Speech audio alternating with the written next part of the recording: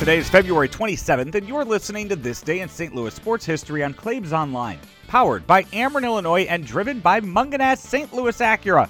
I'm Joe Roderick. Now is the time to come in and drive the 2022 Acura MDX. The MDX has been fully reimagined and is ready for the open road ahead. Get behind the wheel of one today. Find it online at stlouisacura.com or give them a call at 314-822-2872.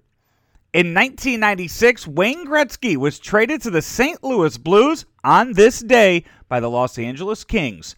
3 players went back to Los Angeles, plus the Blues' first-round pick in 1997 and a 5th-round pick later that year in 1996. The Blues would go 6-10 with 5 ties after acquiring the Great One, and they would be eliminated in the second round of the Stanley Cup playoffs to see him sign with the New York Rangers during that summer.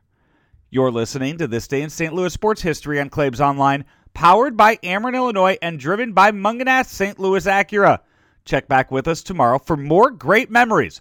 And until then, be sure to subscribe to us on Spotify, iTunes, or Google, or wherever you listen to podcasts and get new content delivered to your phone each and every day.